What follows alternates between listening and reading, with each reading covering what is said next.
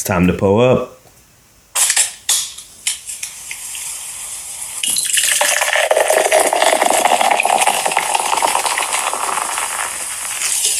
This is Adventures in Beer Selling with Kofi, your authority on all things beer and beer sales.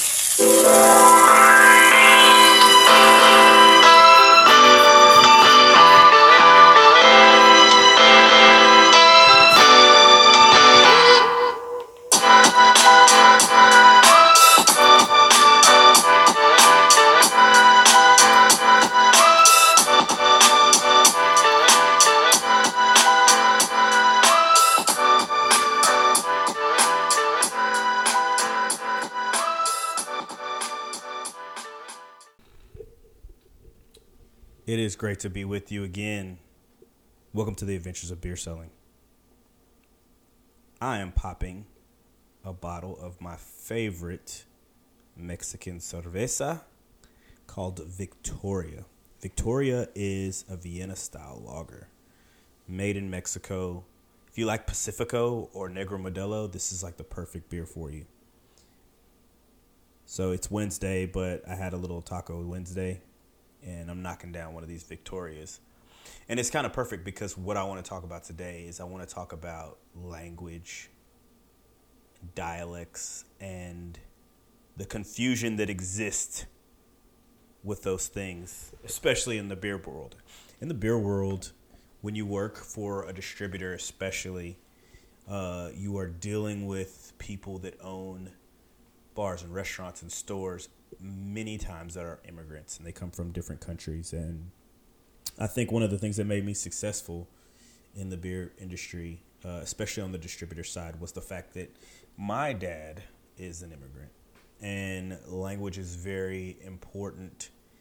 And there's my wife, when we started dating, she didn't know what my dad was saying. She's like, I have no idea what this guy is saying. And he was only speaking English, and she could never understand him. And I would have to translate, even though it was like, yo, he just said, how are you? Like, he's speaking English. But my ear had adjusted to the way he sounds because he's been my dad my whole life. So, that's kind of how that sound works, And when you are in the beer industry and you're in and out of these convenience stores and grocery stores and you're dealing with different people, you start to get an ear for the way in which they say things. For instance,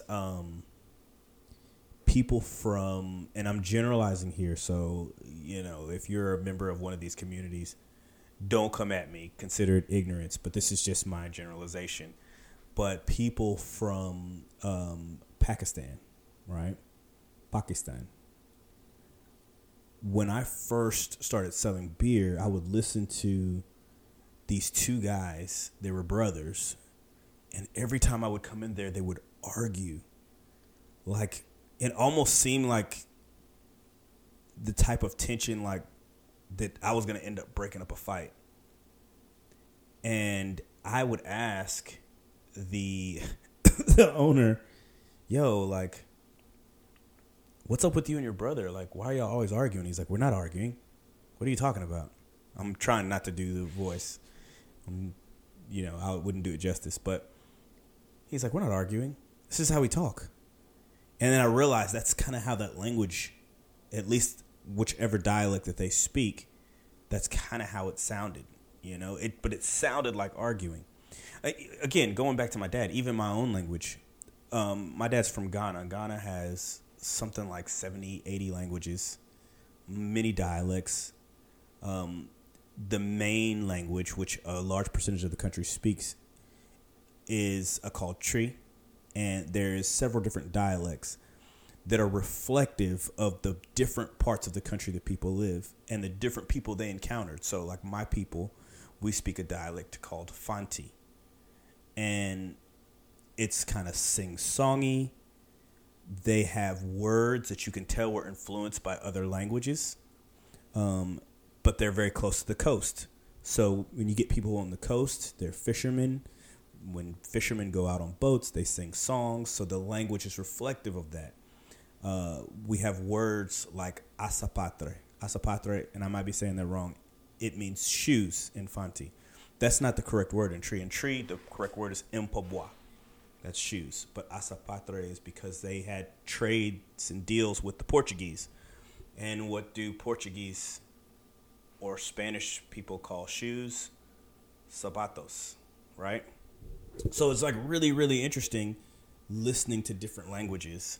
And a lot of times, many times in my career as a beer salesperson, they have always ended up with a lot of misunderstanding. And this one I'm about to speak on in general was the misunderstandings of all misunderstandings. And it was with one of my customers who was from Vietnam. This guy is awesome. He had this store in the middle of the hood, and I believe that he sold narcotics out of his store. I believe that he did a lot of shady business things, but he was a really awesome guy. Really fun. We got along great. He had a wife and a girlfriend, and he would talk openly about both of them. And if you've noticed, I've only told you general things about him because he did not speak English, and I have no idea the depth of any of our conversations, where they were going. He would just talk and talk and talk, and I would just catch little words. Girlfriend. My wife. Hey, you have a wife and a girlfriend? Yes. Other than that, 100% Vietnamese. And I speak no Vietnamese. And he would just talk as though I was totally understanding him. When I told you I thought he sold drugs out of his store, he just had to, because there was these people coming in and out of his store, and they were going into the back room, and they were getting something, and then they were giving him money, and they were doing this. It all had the semblance of a drug dealing operation. But the caveat is that maybe he wasn't, because when I would ask him about it, you know, when you ask somebody if they're doing something illegal, you're not asking for them to tell you the truth. You're asking to look for any variances in their speech to find out if they're lying. And I can't do that because I don't speak Vietnamese. So, needless to say, we had a great relationship, but it was kind of one-sided. And maybe he obviously didn't speak English. Maybe he didn't know what I was saying. Maybe he just enjoyed my company. But we went through about 4 drivers with this guy because he started having issues with all the drivers. And he would call me and he would explode and he used to say this word mocking. He used to say mocking about everything. And I thought he was saying the F word, but it can't be that, because he would say mocking on nice things. I never understood what it meant. Mocking this, mocking beer. You're mocking. I never understood any of it. But I had to answer because he was a customer and he was pissed and he was going to take it to the top. I don't know who he was going to talk to, but he was going to basically expose that I wasn't doing my job right. So I felt like I had to nip it in the bud. So first driver, we get him over there. He's yelling. He's cussing. The driver this, driver that. I told the driver, move your truck. I told him exactly how to park the truck. I told him where to put the beer. But he would just complain like crazy. And then I got another driver. So I got another driver. I threw that at him. First day, blew up, exploded. That guy was only temporary anyway, so I moved him, and then I got this other driver. This guy was going to be the driver. Exploded. Big boy. He called him big boy. Big boy. Big boy. And then he would just go yelling at me in Vietnamese. Just going off on me. And one time my supervisor came in there. He's like, I'm coming with you. I got to figure this out. And my supervisor, white guy, doesn't speak Vietnamese. He's like, hey, I'm the regional manager here. Let me figure out what's going on. My supervisor recorded on his phone. I should find if he still has that recording.